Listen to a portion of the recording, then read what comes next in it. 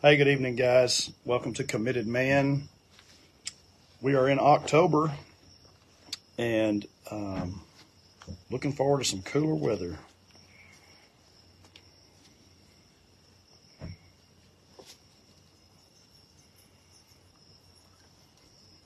I'm out on my front porch and Jaron is out here. He's staying at Bryce and Lexi's house because if you don't know, my oldest son and his wife Lexi are on vacation. They saved up their money. They went to Ireland and spent about 5 days there or so. And this morning, they're 7 hours ahead of us.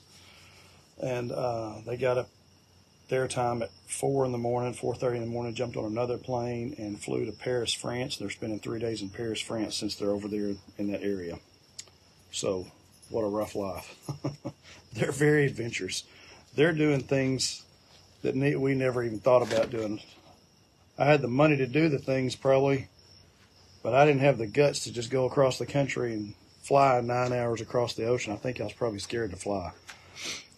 So Bryce Jaron's here. He's loading up his gear, his firefighting gears in the Firefighter Academy in Tyler, and he's staying at their house doing a little house sitting. So what I wanted to bring to you tonight was just talking about blessings and blessing your children and speaking a blessing over them. And I'm going to share with you guys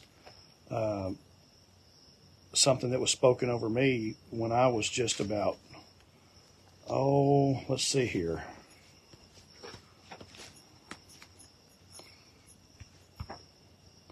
Like 9 days old. Let's see, 8 days old. It's dated in my Bible. So this, let me just hold it up. This is the first Bible I was ever given.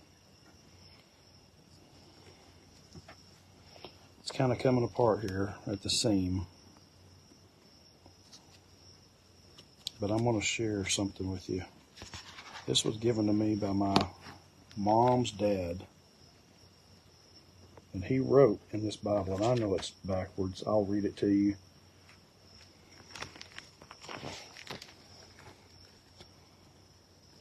This says, presented to my sweet little grandson, Jeremy Paul Driver.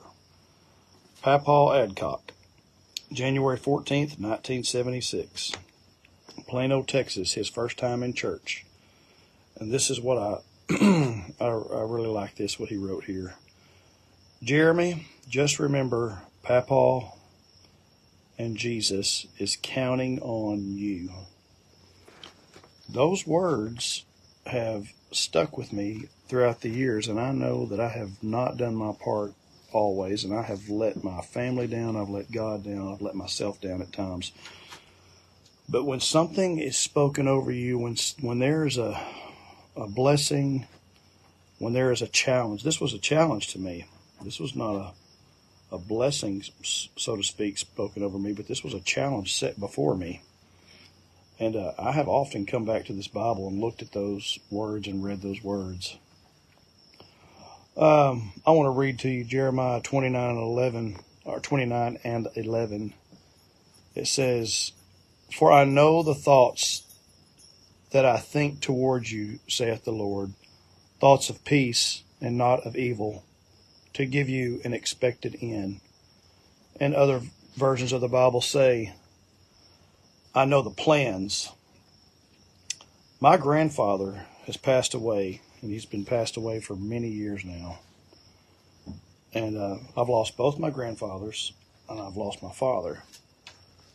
But those men, at different times in my life, spoke some really good things into my life, and challenged me. They challenged me at a young age. At a young age, they challenged me. So, men, what I want to tell you tonight: do not be afraid to challenge your young men. Do not be afraid to challenge your daughters. Don't be afraid to put a challenge out like this that was written for me in this Bible back in 1976 that says, we're counting on you. Papa and Jesus is counting on you.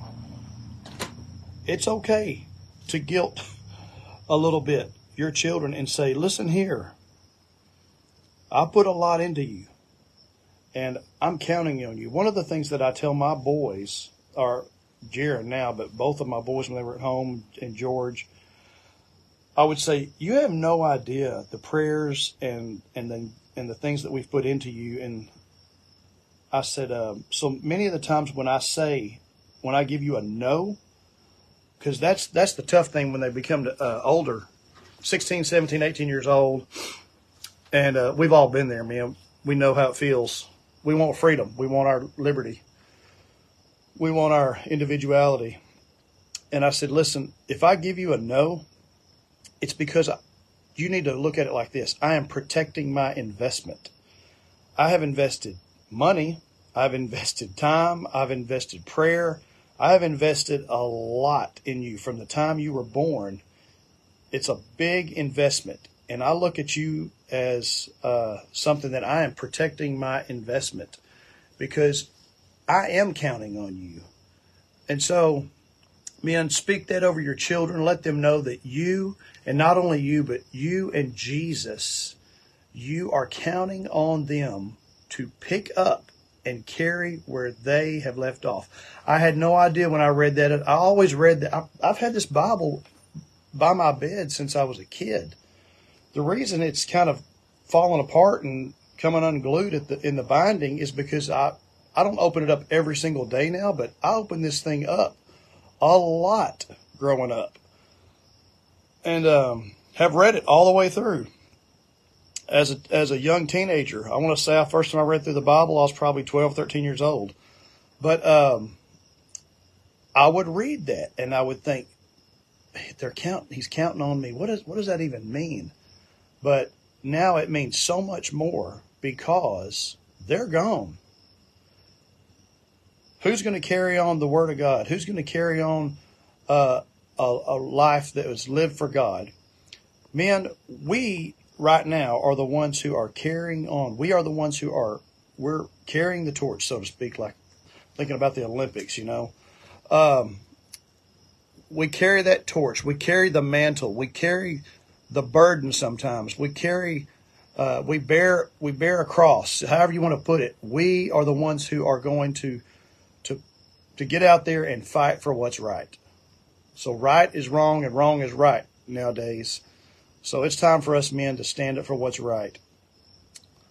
And then tell your children, tell your young men, your young ladies, I'm counting on you.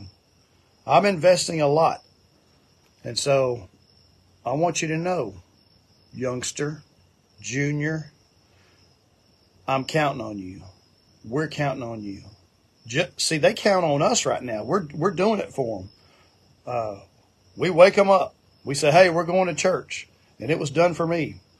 And my parents said, let's go. We're going to church. Wake up. Let's go. We're going to revival. We're going to go to midweek service.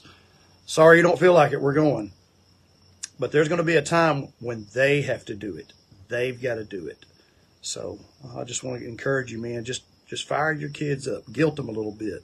Let them know, hey, you are going to be the one in the driver's seat one day. And when you are, I'm counting on you. Jesus is counting on you.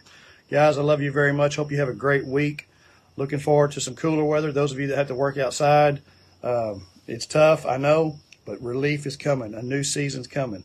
All right, love you guys. I'll see you. Good night.